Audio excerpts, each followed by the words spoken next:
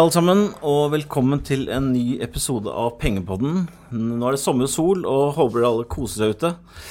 Jeg sitter på stranda med Marbella og lader batteriene, men som dere sikkert vet, så forhåndsinnspiller vi jo noen episoder om sommeren.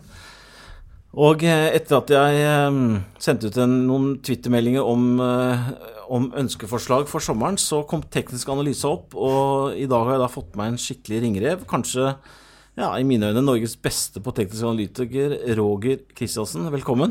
Takk for det. Ja, vi har kjent hverandre sikkert 15 år, Roger. Vi har jo sittet som megler begge to. Du har vært forvalter. Du jobbet jo for Øysteins betalende periode. Da var jeg så heldig å være kunde når du var forvalter en periode. Du har vært på mange sider av bordet. Hva kan du ikke fortelle litt om deg selv, Roger? Jo, jeg er 48 år. Jeg har vært i markedet i nå 27 år. Som du sier, på begge sider av bordet. Jeg var med og bygde opp selskap som heter Tekan Aktiv Forvaltning fra 1991 til 2000, som vi solgte til 7 kraftselskaper. Så var jeg aksjemegler fra 2000 til 2006, og hadde da Spetalen som kunde i Handelsbanken, og han mente at det var mer fornuftig at jeg begynte hos han, og det gjorde jeg, så jeg jobbet sammen med Øystein i 4,5 år, og har lært usedvanlig mye av å jobbe for Øystein. Så var jeg i et hedgefond som heter Sektor Asset Management, hvor jeg forvaltet overskuddslikviditet sammen med en annen i et år. Og så har jeg vært kall det momentum-trader sammen med Tor Aksel Vollberg i 3 år. Det sitter en gjeng oppe et kontor som jeg er inne og besøker ganske ofte. Der jobber jeg for Tor Aksel. Det er jo en spennende figur. Han er jo det går opp og ned. Det er en litt annen måte å investere på enn for eksempel Øystein. Det er litt mer momentumdrevet og chartteknisk investering. Så det er veldig interessant å kunne jobbe for kall det noen av Norges beste investorer på hvert sitt felt da. Så det har vært veldig heldig for å ha gjort. Men du har en liten rød tråd i din karriere, Roger, har jo vært din sterke tro på teknisk analyse. Det har det vært. Hva er grunnen til at det vi er jo litt sånn motpoler på det egentlig, for at jeg har jo jeg har jo vært veldig tett på lillebror Øystein, Eigil, og det er jo på en måte han som har vært min mentor på det fundamentale som så jeg har på en måte vært veldig for å lene meg på det, men kraftsummen av de to synes jeg jo er enormt kraftfull, men hva er grunnen til at du har liksom falt så fælt for den tekniske delen av aksjemarkedet? Jeg ser at det fungerer på sin måte. Du er nødt til å sette deg ordentlig inn i det, for jeg bruker ikke noen fancy indikatorer på noen som helst måte. Jeg bruker teknisk analyse som et mål på investorpsykologien og se på trender. Så jeg bruker grafene til det. Jeg bruker selvfølgelig en del sånne momentumindikatorer og sånn, men jeg bruker de momentumindikatorene som jeg forstår formlene bak. For det er veldig mange av de som er litt sånn fancy bygget opp og sånn. Men jeg bruker det som teknisk analyse er jo det at man skal se altså ting gjentar seg og at ser nok mennesker eller nok investorer på akkurat det samme så er det gjerne at det blir en sånn selvoppfyllende profeti. Bryter forbi forrige topp, folk tjener penger. Det er sånne ting som jeg ser etter. Bruker å se på mye etter formasjoner. Jeg ser på volum inn i formasjoner og hvor mye det er omsatt på de forskjellige nivåene. Fordi det gjør noe med investorpsykologien. Jeg bruker for eksempel 20 dagers, 50, 100, 200, 300 dagers glidende gjennomsnitt for å finne mønster i trendringer og endringer i trendene. Det er endringer i trender som jeg er veldig interessert i å fange opp da. Og det bruker jeg å se at hvis det er 20 dager, det vil si at det er siste månedens trading, hvis det er en ting som begynner å gå litt mer fallende tendens, så fanger jeg det opp på det. Og hvis 50 faller under 100, så er det ikke blitt for spesifikt, men det har noe med å se etter trender både på kort og mellomlang sikt. Det er sånn jeg bruker teknisk analyse. Jeg bet meg faktisk fast i det, nå går vi litt kjapt inn i det, men jeg skal bare spole litt tilbake, fordi at vi skal ha en liten, aldri så liten rød tråd i dette, som vi pleier å ha, og satt opp en sånn bitte liten agenda der, så tanken i dag er i hvert fall at dere lytter der ute skal få en liten innføring av Roger i hva teknisk analyse er. Så skal vi snakke litt om forskjellen på teknisk og fundamental analyse. Det er ikke noe vi kommer til å bruke veldig lang tid på, for det er ganske enkelt. Utfordringen og mulighetene ved tekstanalyse skal vi snakke litt om, hvordan man aktivt kan bruke det, og litt om hva disse signalene forteller deg, og det er jo litt det vi er inne på. Jeg husker du kan jo fortelle litt, Roger, du må få lov til å gjøre litt reklame for det du holder på med dagen, for du har jo da trett ut i å starte for deg selv. Og du driver nå en tjeneste hvor du lager tekstanalyse som er abonnementbasert. Den ligger jo inne på vår side. Kan du fortelle litt om tanken bak det, og hva er grunnen til at du begynte med det? Nei, tanken bak det er at jeg har vært så heldig at jeg kan starte for meg selv. Jeg har alltid hatt lyst til å være en analytiker. Jeg har stort sett enten vært forvalter eller vært megler. Og nå har jeg vært heldig, så jeg kan få starte for meg selv på analyse, og har fått med meg mange av mine tidligere store kunder da, som har blitt abonnenter. Så det er både et produkt for, kall det de mest profesjonelle, men den jobben som jeg gjør for mange av de profesjonelle, den er det synergieffekter på. Så at jeg har laget et produkt på taktiskinsight.com, som det heter, som heter Inside Oslo Børs, som koster 249 kroner i måneden. Og det er et produkt som er rettet mot Oslo Børs da, og selskaper, og jeg lager også markedskommentarer på de faktorene som styrer Oslo Børs da, oljepris, Wall Street. Jeg hadde jo et prøveabonnement av en liten periode, og jeg må jo si at det som fenget meg med det er at det er veldig annerledes av alt annet jeg har lest av tekstanalyse. Du ser på en del andre ting som jeg på en måte ikke ser på selv da. Det er veldig mye psykologi du snakker om. Og som du er jo ydmyk i analysene, så det er aldri lett å vite når disse trendene snur.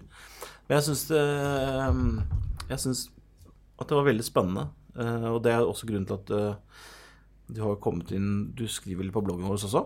Ja, jeg skriver på bloggen Nordnett-bloggen, fordi vi synes at det var definitivt noe som kunne egne seg for noen av kundene våre.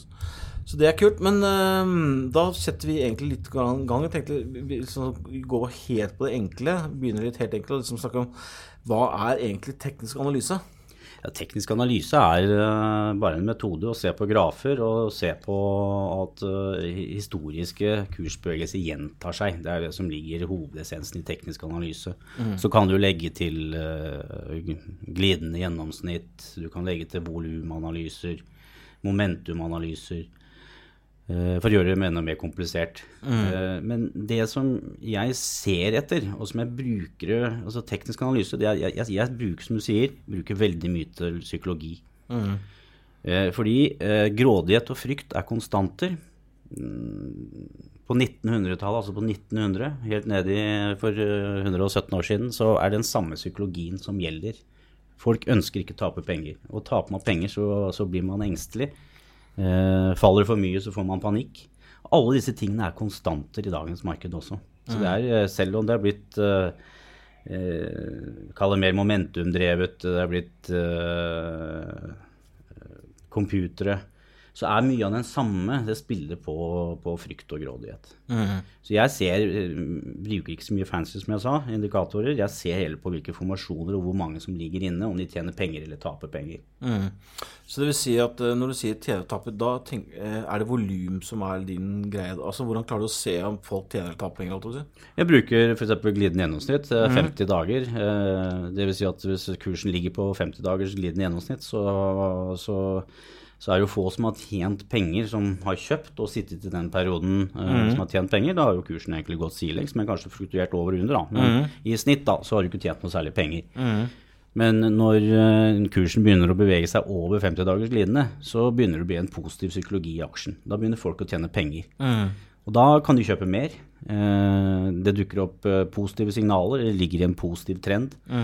Så jeg kombinerer jo, kan det si 20, 50 og si 200 dagers glidende gjennomsnitt da. Du over 200 de siste 200 dager som du har handlet, så det en positiv trend i aksjen. Ja, fordi at du har det der Golden Cross og det grann, det vel når 50-dagerne bryter... Ja, jeg kan 200 dager for eksempel. Ja. Men de fleste, det veldig sånn 200 dagers moving average veldig vanlig uttrykk, men du mer glad i 50? Nei, altså det kommer an på perspektiv. Du må også se, for jeg bruker 200 for å se om det en positiv trend. Det en positiv trend, så det den dominerende faktoren. Det den som styrer aksjen. Og så bruker jeg 20 og 50 for å bare se på kortsiktig og mellomlangsiktig mulighet innenfor den trenden. Når den faller fra kanskje vært 10% over 50 dagers glidende gjennomsnitt, så blir det litt overkjøpt, og du kommer ned til 50-dageren, så kommer du ned til nivået hvor folk har kjøpt mye aksjer før og kan kjøpe mer. Men du i en positiv trend, du har vært oppe, og folk har lyst til å være inne i den, så det en positiv trend. Så det sånn jeg egentlig bruker for å måle psykologien om hvilken trend aksjen i. Så det vil si at hvis du har Norwegian, da, som har falt nå siden 380 til 219 eller noe sånt i dag, så det jo en negativ trend. Det lavere topper og lavere bunner, konsekvent. Så det vil si at det ikke vært noen endring i det. Og hvis man ikke har perspektiv og trader Norwegian, så kan man tape penger hvis ikke man selger på oppgangene. Man kan forsøke å kjøpe ned mot bunnen av trendkanalen, men man må selge, for at hvis ikke det får en positiv vending, altså det ting i det tekniske som endrer seg, så trenden ned, det en dominerende faktor. Så skal man handle aksjer, så det viktig med perspektiv. Det er viktig å se på, kall det månedschart, de siste 5 til 10 årene. Hvilken trend det som ligger i aksjen. Og når du ser på ukechart, siden de siste 2 årene, hvilken trend det det dette her ned på langsiktig, og det ukechart og alt trender ned, og hvis aksjen begynner å stige, så sannsynligheten ganske høy for at du kommer opp på nivåer hvor det skal bli solgt igjen.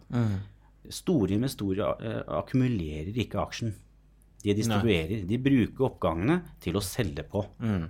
Og det ganske viktig å se på perspektiv. Har man en aksje som stiger på det lange, basert kanskje på 200 dager, du ser jo i chartet at det stiger, det en fin trend, og det det i den mellomlangsiktige, og du får kjøpssignal i det korte bildet, som i den samme retningen som hovedtrenden, så det mye større sannsynlighet for at det kjøpssignalet blir positivt, og at du får den effekten som du ute etter. Når du snakker om at det viktig at du har den store trenden underliggende, snakker du da om i selskapet, eller snakker du om markedet? Da snakker jeg i selskapet. Ja, nemlig. Men det også viktig, skal man trade for eksempel Yara, så du nødt til å sjekke selskaper som CF, Agrum, Mosaic, Potash på Wall Street. Selvfølgelig, altså Pearson, men har du, fordi at jeg på en måte litt opptatt av den der, når du snakker om trend, det viktigste jo at du treffer på trenden på markedet også, at liksom markedet generelt en positiv, markedet i en positiv trend eller en negativ trend, det føler du ikke at det underliggende for dine analyser, eller? Så på Oslo Børs det mer viktig, for der går jo stort sett selskapene pleier å gå litt som i tandem, de pleier å stige samtidig eller falle samtidig. Men på Wall Street så det litt andre, for det har en del større sektorrotasjoner som slår ut, og det spiller kanskje ikke så veldig rolle om S&P faller med 2%, hvis pengene går inn i sektorer som nyter godt av det at markedet skal falle. Nemlig. Så det viktig. Ja, for nå har vi jo hatt en ganske bra trend i markedet over flere år, underbygget av lave renter. Det kommer penger inn i aksjemarkedet hele tiden, så for så vidt så har vi en positiv trend i markedet som vanskelig å bryte. Hvordan ser det teknisk ut i din verden på markedet generelt? Jeg bruker stort sett primært Wall Street, for det de store trendene som blir skapt. Sånn som for øyeblikket så det ikke noe, kall det hva som skjer under overflaten, som indikerer at markedet skal stoppe. Det positive trender på 20, 50, 100, 200 og 300 dager fortsatt. På hvert eneste bear market, eller kall det en kraftigere sving ned da, så har det vært over noen måneder før markedet knekker ned, så har det vært kall det en forvittring under overflaten. Det vil si at forholdet mellom aksjer som stiger og aksjer som faller, og skapes det flere nye topper enn bunner. Går det mer volum inn i de stigende aksjene, eller går det mer volum inn i de fallende? Disse tingene her har alltid, på de siste 50 årene, så har det alltid vært en forvittring om at kalles med det breddeindikator som jeg kaller det, så er det breddeindikator når de begynner å falle, mens markedet kan godt stige. Når de begynner å falle, så er dette her min første indikasjon på at markedet forbereder seg på et kraftigere fall. Og der er vi ikke foreløpig. Nei. Så kall det hva som skjer. Jeg har et produkt som er på taktiskinsight.com som heter Wall Street, hva skjer under overflaten, hvor jeg går gjennom ukentlig disse tingene her for å se og prøve å se til endringer. Det er det jeg er opptatt av. Er det endringer? Hvis ikke det er endringer, så er trenden positiv. Men det er jo også de der ute som er skeptiske til teknisk analyse. Har du noe hva ser du for deg, eller hva synes du er den sterkeste, eller største styrken og svakheten til teknisk analyse? Det er jo litt mer over på kalle store selskaper og mindre selskaper. Går du på Apple og Amazon og sånn, så er det kanskje 500 analytikere som følger det. Går du mer på mindre selskap på Oslo Børs, eller sånn, så er det kanskje 1 eller 2 megselskaper som følger det på et fundamentalt grunnlag. Og det vil si at da slår det jo mye mer når en av disse endrer oppfatning av selskapet. Men det gjør det ikke de store. Så teknisk analyse fungerer jo best i selskaper hvor det er høyt volum. Det er vel markedseffisient da, som det heter. Som betyr at det er jo mye av det tekniske analysen baserer seg på, det er at alt ligger i kursen. Nemlig. Veksttakter, utvikling i regnskapene, alt ligger liksom bakt inn i kursen. Det er jo det som er fundamentet for den tekniske analysen. Så jeg føler ikke det er så veldig stor forskjell egentlig på fundamentalanalytikk og teknisk analytikk, fordi alle ser jo på grafer. Man ser jo på vekstanslag, og du ser jo på makro, og du ser på disse tingene. Men det er egentlig bare måten vi behandler dataen på, som kan du si er litt annerledes da. Jeg er veldig enig der, for at det blir ofte litt sånn at jeg har sett flere tilfeller hvor det tekniske faktisk kan, hvor du får svarene, det fundamentale svaret får du senere. Jeg skjønner at en aksje stiger, og så skjønner du ikke helt hvorfor, og så går det 2 kvartaler, og så kommer det fantastiske tall. Så markedet catcher det før det andre. Eller vi har sett mange tilfeller hvor aksjer faller, og så klarer du ikke helt å skjønne hvorfor. Og så går det et halvt år, og så får du egentlig svaret. Så ja, mange tilfeller. Så de som mener liksom at teknisk analyse er bare tull, det skal være veldig forsiktig, man skal være veldig ydmyk for de der chartene. Men har du er det liksom mange ganger du frykter at de gir deg feil signaler? Ja, det er det. Fordi du har noe som heter sentiment. Det var ingenting i det tekniske som forutså det kraftige fallet som vi hadde på fredag i momentumaksjer som Amazon, Microsoft, Apple. Mange av de falt 7, 8, 9, 10%. Nå er vi i juli da, men vi er i juli, men det forteller litt om jeg vet det. Hva er det Fling? Hva heter de aksjene? Er det Flang? Fang, ja. Facebook, Amazon, Netflix og Google. Ja. Men det var ingenting i det tekniske som indikerte at disse skulle få dette fallet. Så det har noe med det underliggende sentimentet å gjøre. Det har noe med at mange skal snike seg ut uten å... Altså det er så mange som gjør det da, så det blir sånn selvoppfyllende profeti, og så kicker de inn en sånn bevegelse. Så når du ser på marked og sånn, det er sjelden at du får svar med at marked skal falle ut fra det tekniske. Nemlig.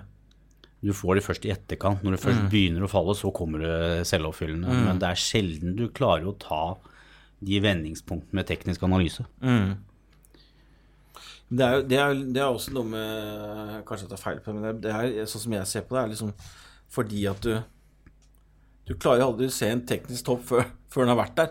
Nei, det sjelden. For du sitter og ser på historiske data, så det veldig lett å si, faen, der skulle jeg jo sett at det var en topp, men det ser man jo alltid for sent. Så enkelt det.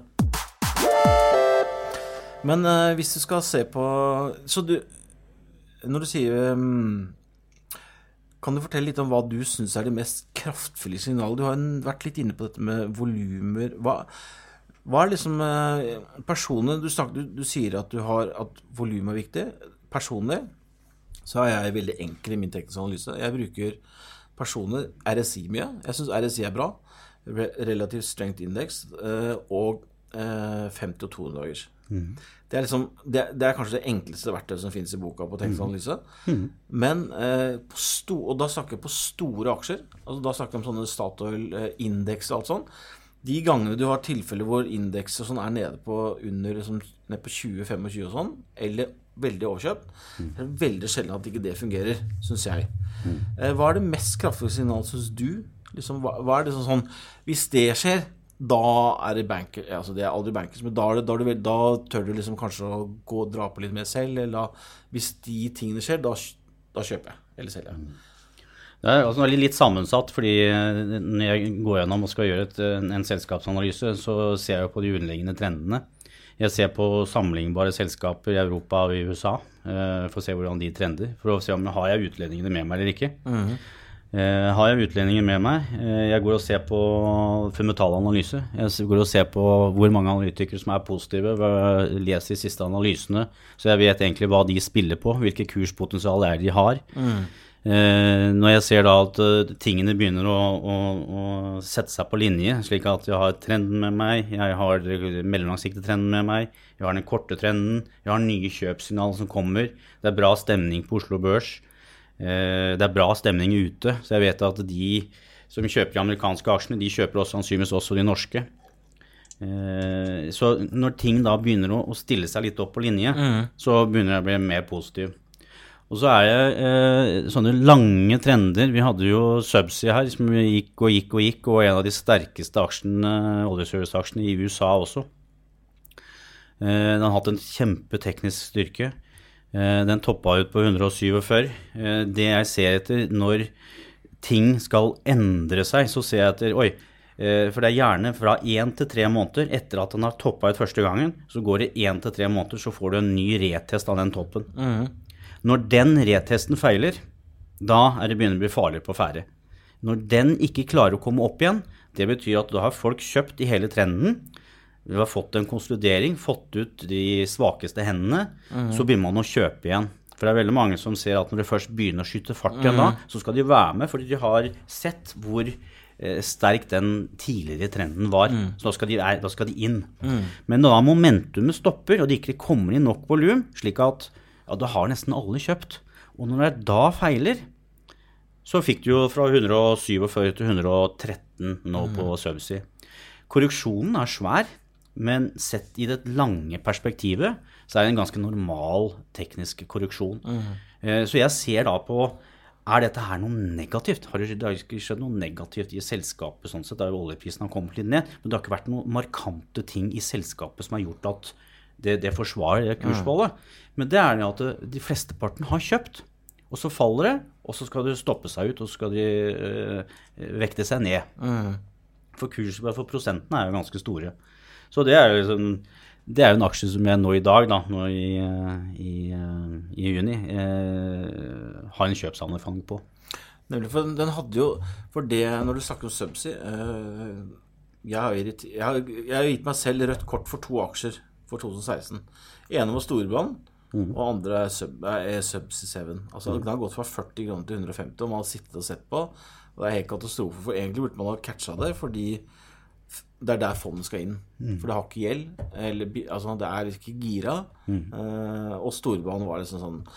Men det som jeg stusset på Subsea 7, nå vi litt på det mikro, men da jo det at den når den ikke orket mer etter den utbytte, når de betalte, det var første oljeserviceselskapet nå på 2 år, som annonserte at de skulle ta tilbake utbytte. Og jeg husker ikke det var 6 kroner eller hva for noe. Og da orket han ikke da heller. Og da var den ikke opp 157, ja?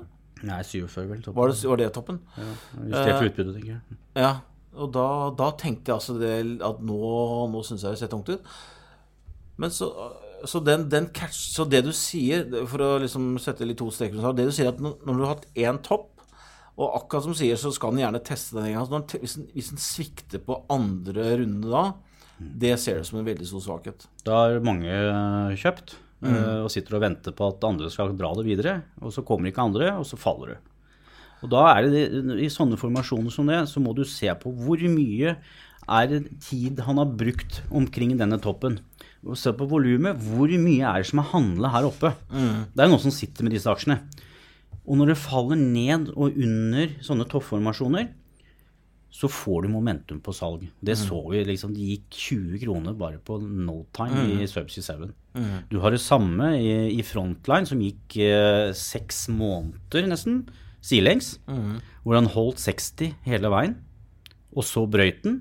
Og det betyr at når du faller under sånne lange sidelengs formasjoner, hvor den har alltid ligget på støtten og tatt, og så har den gått 10% opp igjen, og så har den kommet ned igjen, og så holder støtten.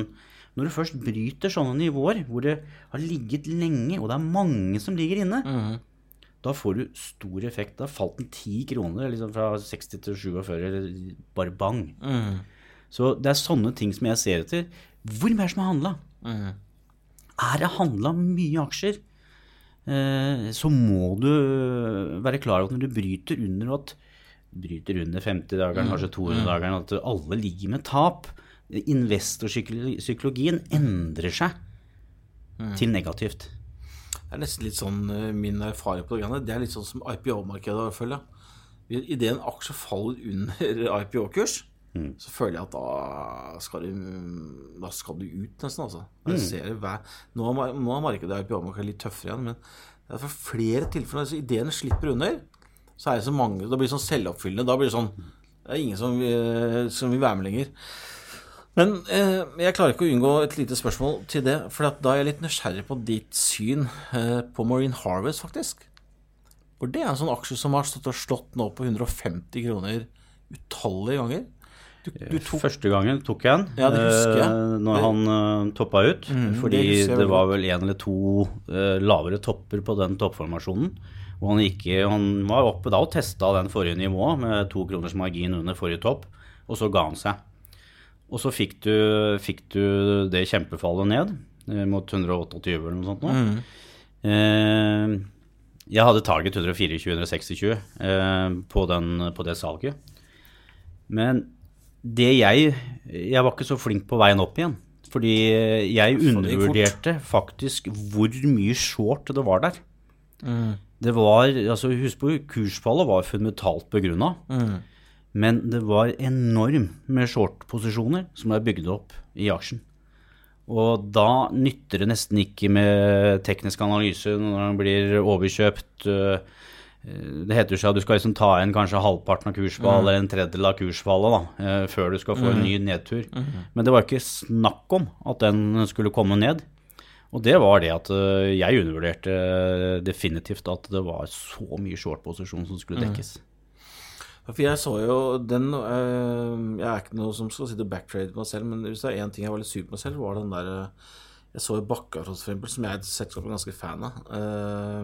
Det falt 100 kroner sånn pang her nå i februar, når liksom lakseprisen falt sammen med Marine Harvest. Men det jeg la merke til at RSI var 18 på Lerøy, på SalMar, alle de var helt bomba i filler. Og tenkte at det her må jo være kjøpsmulighet, men vi sitter på bindingstid og sånn på en måned, så det liksom litt sånn vanskeligere å ta det. Men jeg hadde jo heller aldri drømt på at den kraften skulle være så kjapt opp da. Nei. Den gikk fra 2,50 til 3,18 pluss 10 kroner utbytte til 3,30. Den gikk 80 kroner, og det var jo litt som Marine Harvest. Den jo oppe på 150, jeg vet ikke om den ligger nå, 140 noen kanskje. Så, men hva tenker du om Marine Harvest nå? Ja, nå har den jo mulighet for å lage en ny topp. Hvis ikke det fundamentale nå fortsetter å bedre seg, så skal det ned igjen. Men man blir jo litt brent barn, sier Rillen, fordi jeg vet ikke hvor mye short som fortsatt ligger der, eller om de legger på mer, det vet jeg ikke. Men det jo alltid interessant trading-aksje. Veldig, nettopp fordi at det svinger så. Men nå så har vi snakket om la oss snakke litt om det du nevnte før sendingen, dette med volum. Har du noen eksempler på, jeg synes du nevnte noen gode eksempler til meg tidligere, dette med at man lytter det, og det har jeg fått veldig mange spørsmål om, hvordan det vanskelig å selge. Folk synes det vanskelig å selge. Det er lett å kjøpe en aksje. Det vanskelig å tolke når du skal selge. Der hadde du noen gode innspill før sendingen, av dette med volum, at du har en liten tanke om hvordan du kan spotte når en aksje topper ut. Da. Kan du ikke snakke litt om det? Da brukte du blant annet Funcom som eksempel. Jeg brukte Funcom, som jeg kaller en kasinoaksje. Det vil si at det vært en ren momentumaksje, hvor det momentumet som hoveddriveren. Du må hele tiden mer penger inn for at kursen skal stige. Det var omsatt vel rundt 25 millioner aksjer, sånn rundt 1,70 eller noe sånt, og han brøyt opp den første gangen. Og så gikk den jo i løpet av 14 dager opp i 5 kroner. 5,5. Ja, og så kom den litt ned igjen, og så kom det en ny runde opp, hvor det var bra momentum og var bra med volum. Og så, rett før han toppet ut, var det noen dager før han toppet ut, så var det omsatt 122 millioner aksjer. Jeg arresterer meg på litt detaljer, men jeg tror 122 millioner aksjer, eller 636 millioner kroner i en dagsomsetning. Det var den mest omsatte aksjen. Det var mer og det sier litt at for at du skal, altså, da det veldig mange investorer som ligger posisjonert, og de ligger sikkert heavy posisjonert. Og det vil si at det skal mye til for å toppe sånne dager som dette her, for du må mer momentum inn. For at disse her skal tjene penger, så må aksjen dyttes opp igjen. Og for at den skal dyttes opp igjen med så mange som har kjøpt, så må det et meget høyt momentum. Den klarte det en dag, eller 2 dager, da var det omsatt 387 millioner aksjer. Så det et ren kasino-greier. Men i og med at det var 386 millioner aksjer, så vil jeg si at her ligger det faktisk en potensiell bombe. Fordi at når det så høy omsetning, så kommer ikke alle seg ut. Det kommer til å ta tid, og vi ser jo egentlig hva som har skjedd. Jeg hadde en kommentar på det når jeg så disse volumene, og sa at her må dere være, til mine abonnenter da, her må dere være ekstremt forsiktige. For dette her, den kommer til å feile. På et eller annet tidspunkt kommer den til å feile, og det mange som kommer til å tape penger på den aksjen. Ja, nå har den vært i 203 eller noe sånt. Ja. Og det stemmer jo. Og det sikkert en del sånne, når det sånne svære ubalanser, du må jo se på hvor mange aksjer i selskapet, og hvor mye høy omsetning det så på et eller annet tidspunkt så blir det et mer sånn kasino, at det må hele tiden virvles opp mer volum, og når det forsvinner, så faller bunnen ut. Jeg synes det et veldig godt poeng, og det tror jeg nok at mange lyttere skal bemerke litt, om det Funko, eller om det Havla, eller om det IM Skaugen. Vi har i hvert fall sett ganske mange tilfeller, eller badger. Det mange, det som karakteristikken for dem at det små selskaper, det underanalyserte selskaper, det vil si at det få fundamentale drivere i oppgangen. Det mer som du sier, at det en som villig til å kjøpe litt høyere enn deg hele tiden, og det volumdrevet. Så rådet der ute jo, dette går litt under hvordan man aktivt skal bruke tekstanalyse, og da, det du sier, Roger, at når du får sånne enorme volumer etter en sterk oppgang, så mener du at da går varselsignalene hos deg? Ja, da går mine alarmklokker. Og det synes jeg man skal merke seg der ute, for det jo et veldig godt tips, for da når en aksje som gjerne har gått jeg måtte jo nesten ta på meg skuddsikker vest når jeg satt og kommenterte Funcom på E24 om at jeg synes at aksjen hadde gått 10 ganger etter at de så vidt klarte hente penger på 50 øre. Det synes jeg var veldig spesielt.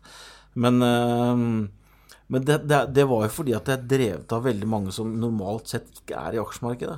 Det drevet av mange investorer som antageligvis eller som ikke så proffe da. Altså det drevet av bevegelsen I seg selv. Det har kanskje ikke noe særlig fundamental dekning for den, altså for bevegelsen. Men det det at de hiver seg på. Fordi at bevegelsen jo interessant. Når du går fra 1,70 til 85, da har jeg lyst til å få med seg den. Og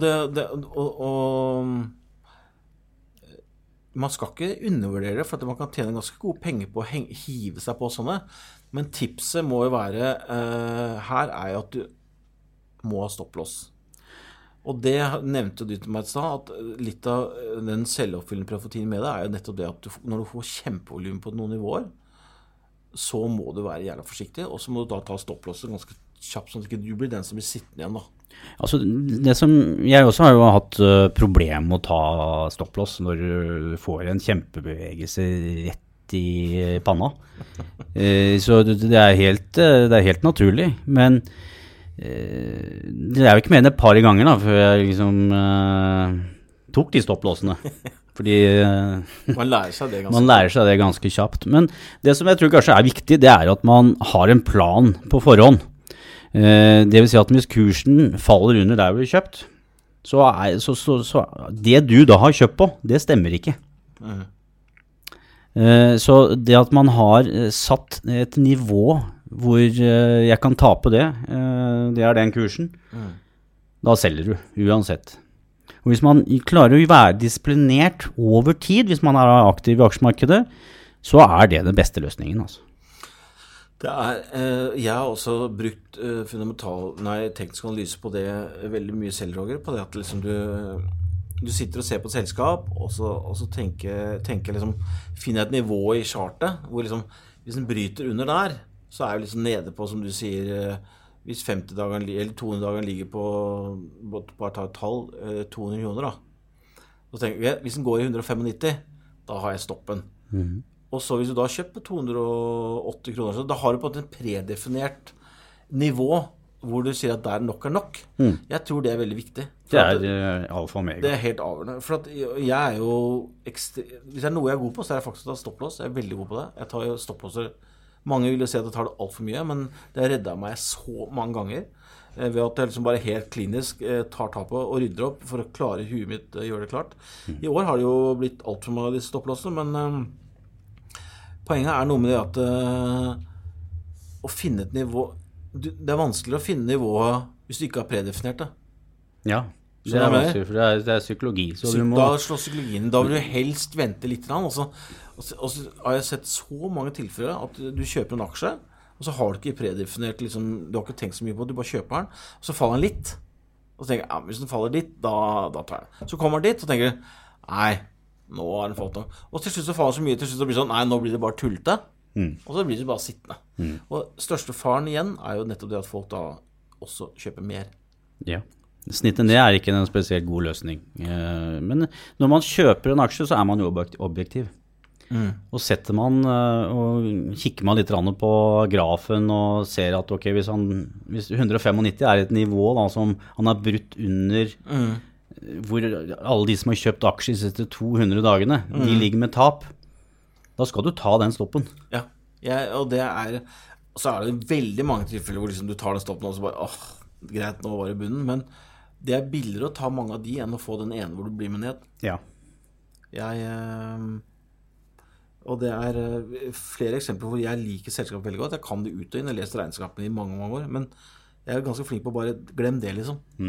Hvis, da det et eller annet som gærent. Her et eller annet jeg ikke forstår. Det et eller annet, min analyse da har ikke vært riktig. Nei. Bra. Når man divergens, det et ordtrykk som du ser noe særlig på? Ja da, divergens betyr egentlig at for eksempel en momentumindikator som RSI trender nedover, altså det en nedtrend, det lavere topper, det mindre momentum, mens kursen stiger. Så det vil si at da får vi noe som kalles negativ divergens, som betyr egentlig at momentum på vei ut av aksjen. For jeg synes den negative divergens, den synes jeg til tider kan være veldig bra. Og du ser liksom at aksjen, som du sier, går tusler videre, så ser du at den har negativ, at divergensen er på vei ned, og den pleier ofte å fungere ganske bra. Det er helt riktig, den fungerer bra, og jeg bruker akkurat det samme på Wall Street når jeg ser på antall topper og antall bunner. Så det vil si at når aksjemarkedet stiger videre, og det blir bare flere og flere bunner, det rimer jo egentlig ikke. Eller volumet faller. Markedet stiger på fallende volum. Så det er sånne negative divergenser som er vel verdt å merke seg. Det er ikke det er jo sagt at du får effekt i morgen, men når det bygger seg opp over tid, så er det et signal om at du skal tette litt til på stoppene og være litt mer forsiktig. Det er liksom fortell deg litt at det er litt mindre kraft bak oppgangen nå enn hva det har vært før. Ja. Har du noen tilfeller, Roger, hvor det har jeg fått spørsmål om før, hvor teknisk analyse ikke fungerer i det hele tatt, hvor det rett og slett bare hvor de ikke kan se på det? Og da eksempelet har jeg da med en split, en revers, emisjon, restrukturering. Vi har sett mange tilfeller restrukturering hvor det plutselig kommer inn, hvor det blir 90-95% utvann for eksempel. Er det noen av disse tilfellene her hvor du kan liksom bare droppe tekstanalyse? Altså I selskaper med mindre volum har i hvert fall jeg erfart at teknisk analyse ikke fungerer så godt. På et generelt grunnlag? På et generelt grunnlag. Det må nødt til å være momentum, det må være mange som ser på det for å få effekt på kjøpsignalene. Og så er det selskaper som type Seadrill, som er et restrukturerings-konkurs-scenario. Der fungerer stort sett salgssignalene, men ikke kjøpsignalene, for det er jo en entydig nedtrend. Så jeg er litt forsiktig med å bruke teknisk analyse når det fundamentale er det som totalt styrer aksjen. Det underliggende. Når det er den primære styringsfaktoren, så skal man være forsiktig med å bruke teknisk analyse. Fordi at det er jo en melding som kan slå helt kontra på den her siste trenden, om det er opp eller ned, eller de kan løse det, og så bare drar det bare i den andre retningen. Så det er sånne aksjer som er preget av restrukturering, så er jeg litt forsiktig med å bruke det på. Ja, men i selskap som for eksempel ta Songa da, som ble splittet i 10 var det vel, eller 100, sånn at nå står jo aksjen i 32 kroner, tror jeg, men det er egentlig gammel 32 øre. Hvordan står de inn på det tekniske? Nei, den underliggende psykologien er jo den samme, så jeg tror ikke det spiller noen så veldig stor rolle. For jeg også tenker at splitt og revers har ikke noe særlig å si. Nei. Men jeg har fått inn et spørsmål før også, og det var dette med Agasti og NMG. NMG var jo et gammelt Nickel Mountain Group, gammelt gruveselskap. Og så tok jo faktisk Øystein, din gamle arbeidsgiver, og samlet Endre Ragnes og gjengen fra Lindorf, og startet Axactor, som da på en måte en helt ny businessmodell. Du går fra kjøpe diamanter i Angola til å drive inkasso. Så det er ganske to forskjellige businesskonsept. Hvordan kan du ta med deg det tekniske bildet da? Det er vanskelig, men de eksisterende aksjonærene, det er jo en psykologi her, så det vil si at når den begynner å trende, så er jo det enten opp eller ned. Så er jo det den dominerende faktoren om en negativ trend, eller en Axactor har det vært nedtrend, har den ikke det? Altså den gikk jo fra 1 krone. Da gjorde de masse emisjoner der, som gjorde en ny emisjon på 1,70, så gjorde de en emisjon på 2,60. Så jeg var nå oppe i 3,20, 3,15, og så nå ligger han og surrer på 2,20-tallet. Men jeg fikk et spørsmål om, liksom, jeg husker ikke om det var 3,50 eller 4 kroner, så var det liksom motstand. Men da ble det sånn, er den motstanden reell når det egentlig liksom var byttet av businesskonsept? Eller trenger du ikke å se på det? Det kommer jo an på prisingen da, for det kicker inn da er jo hvilket fundamentalt potensial som ligger i aksjen. Så i akkurat i sånn vendingsområder, hvis du bytter businessmodell, så må du jo i hvert fall sette deg inn i selskapet og finne ut hva er potensialet til det nye selskapet. Men de underliggende aksjonærene, penger i dette, ligger jo konstant i bånd. Så det vil si at når den enten stiger eller faller, så er den underliggende psykologien der. Så at det tekniske analyse fungerer jo. Så du mener at, nemlig, fordi at de har kommet inn på motstand og støtter og sånn selv om det er en annen. Så det du sier at du skal ikke se bort fra at det kan fungere til tross for at man bytter et konsept i aksjen? Jeg tror det fungerer. Nemlig, det er så bra. Et spørsmål til før jeg går opp på lytternes spørsmål. Jeg har fått en del spørsmål til deg fra Shareville og Twitter. Og det hvor lang historie bør man ha med seg for å få godt nok bilde til å gjøre en analyse, og da kan man jo referere til IPO-er, etc. Hva mener du liksom... Ja, så i og med at den vanlige tekniske analysen baserer seg på historiske bevegelser, så fungerer den jo ikke, RSI-nivåer og sånn fungerer jo ikke før du får et par måneder med historikk.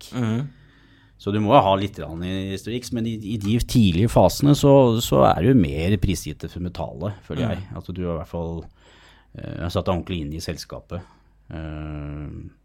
Og se på, som du sier, faller du under IPO-prisen, så jo det negativt. Men det såpass generelt, det ikke sånn at liksom, okay, jeg synes ikke det gir noen sterke signaler. Det 2 måneder, eller 1 år, eller 3 år? Nei, altså, du må ha nok data til egentlig å forstå den underliggende psykologien i aksjen. Hvis du trender oppover hver eneste dag, så jo det en positiv trend. Ved å bruke for eksempel bare timerchart, kan du gå ned da, på historikken. Ja, du har ikke noe å sammenligne med noen langsiktige trender, har jo ikke noe sammenligningsgrunnlag.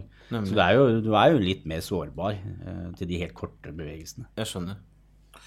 Men bra, da har jeg fått inn noen spørsmål til Roger. Jeg tok ut et spørsmål på Twitter forleden dag, og Shareville, for å gi våre lyttere og Sharevillere sjansen til å stille noen spørsmål. Og da har jeg fått spørsmål fra Dag Jonas Skjølsvold. Hans syn på, det blir da Rogers syn på bruk av oscillatorer som MACD, Stochastic, og han skrev et Stoch RSI i teknisk analyse. Jeg litt usikker på... Det en avart av RSI. Det en avart. Ja, ok. Ja, nemlig, ok. Ja. MACD, kan ikke du fortelle meg litt hva det for det? MACD sammenligner glidende gjennomsnitt. Du kan legge inn selv hvilke glidende gjennomsnitt du ønsker å lage en modell på. Det at når det kortere glidende gjennomsnittet bryter over det lengre, så får du et kjøpsignal. Ja, for det en trendindikator. Ja, jeg kaller det en trendindikator. Nemlig. Så MACD bruker jeg en del. Stokastisk noe av det samme som du har jo slow og fast stokastisk. Så disse bruker jeg ikke så mye egentlig. Da går jeg med på litt old school som deg, jeg bruker selv på RSI. Du synes det fungerer selv? Ja, jeg synes RSI og stokastisk, det gir stort sett de samme signalene. Ok. Den Stoch RSI, den har jeg ikke brukt så mye. Som jeg sier, jeg ser mer på formasjoner og ikke så alt for mye på indikatorer. Nemlig. For jeg ser jo, når jeg ser en aksje som faller, så har jeg sett så mye på chart at jeg har nesten en egen sånn RSI som ligger innebygd, som jeg ser at nå har den falt egentlig nok, nå begynner den å nærme seg. Har den falt 12 eller 13 dager rett ned, ikke sant? Så skjønner jeg at jeg bør ikke noe RSI for å skjønne at den oversolgt. Nei, når vi snakker med RSI, så har jeg lest et sted at momentum slår ut RSI.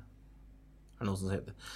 Og da, poenget med det for eksempel, jeg kjøpte for eksempel Fred Olsen rundt juletider på teknisk faktisk, for da var det sånn kjempegap i aksjen. Så brøt den opp fra 18,5-19, og så var neste motstand egentlig 36. Og den lukket han på 3 uker, men jeg har bindingstid i måned. Det var helt grusomt. Så den fikk jeg ikke så mye som jeg burde ha fått. Den doblet seg, men den kom jo bare rett ned på. Poenget mitt var det at når du får en sånn bevegelse, så vil det jo ganske kjapt, vil jo aksjen bli ganske fort overkjøpt. Og da jo spørsmålet, når det, for RSI-en kan jo hive deg et ganske kjapt.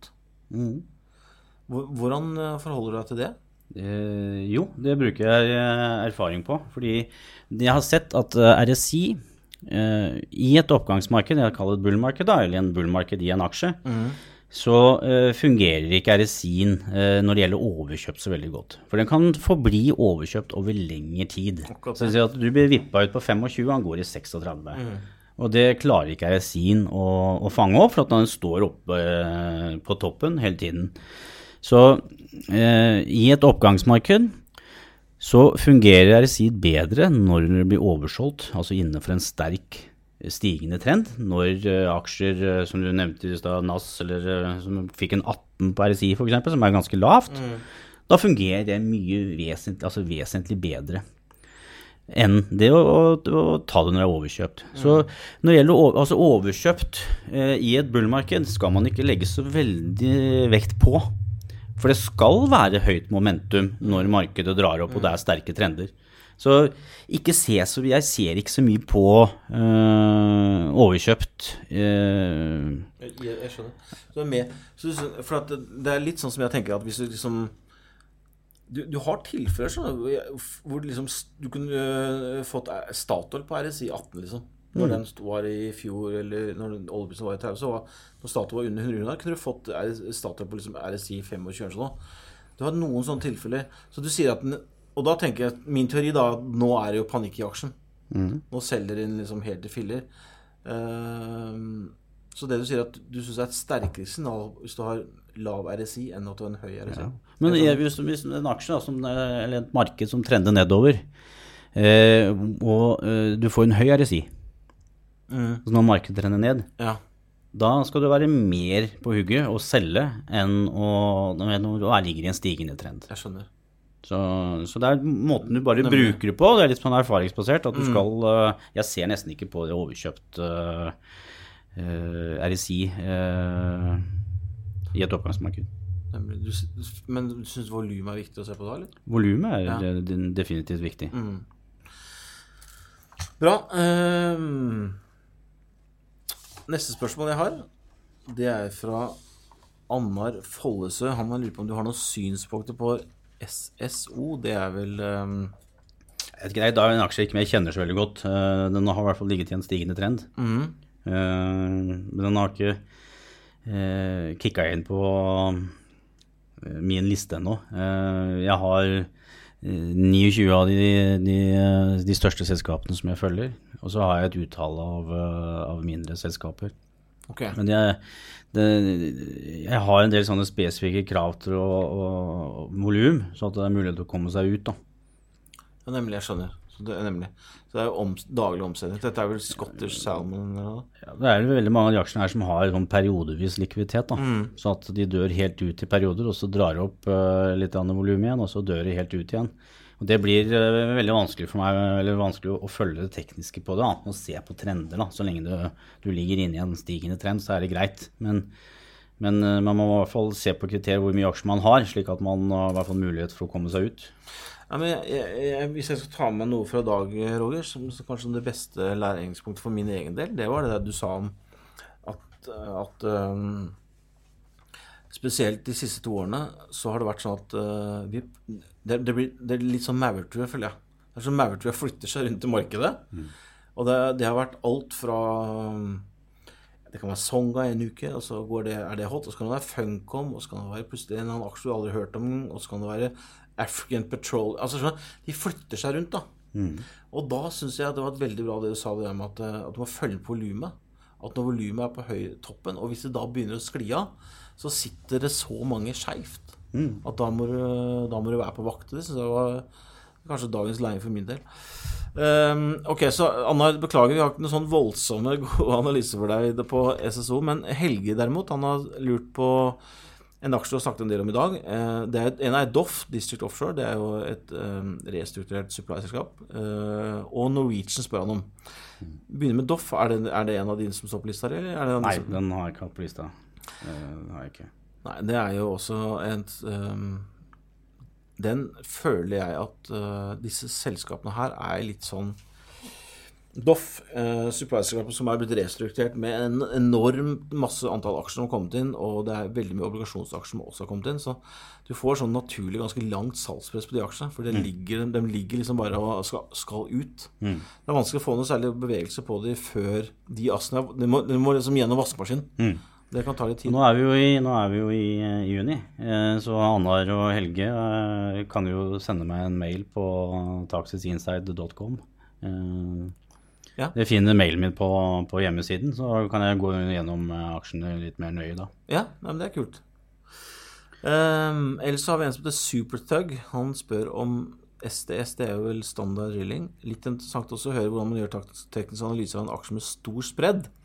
Og det et godt poeng, som for eksempel Havla. Havla ligger jo i dag mellom 16 og 17 øre. Det en sånn typisk pennystock, eller slik som Songo og Bevo var før. Har det noe å si at det stor spredd i aksjen? Ja, stor spredd i aksjen betyr jo at det dårlig likviditet vanligvis. Og da bruker ikke jeg tid på teknisk analyse på det, for det fungerer ikke på samme måten. Fordi at i aksjer som preget av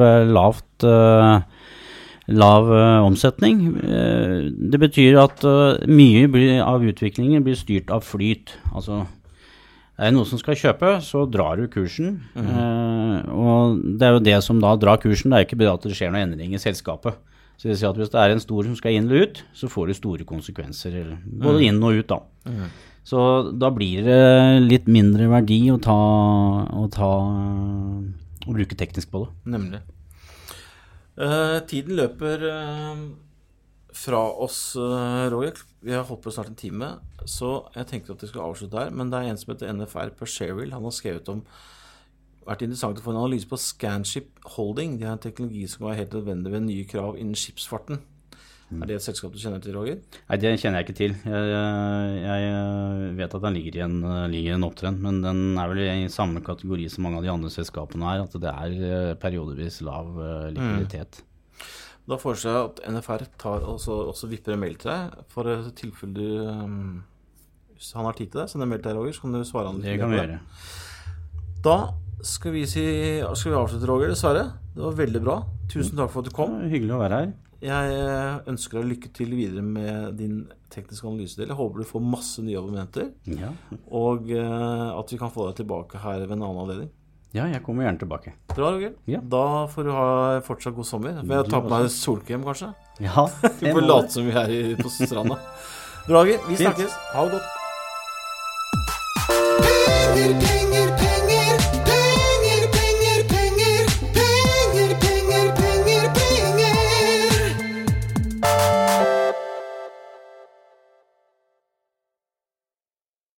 Denne podcasten skal anses som markedsføringsmateriell, og innholdet må ikke oppfattes som en investeringsanbefaling. Podcasten kun ment til inspirasjon og informasjonsformål. Nordnet tar ikke ansvar for eventuelle tap som måtte oppstå ved bruk av informasjonen i denne podcasten.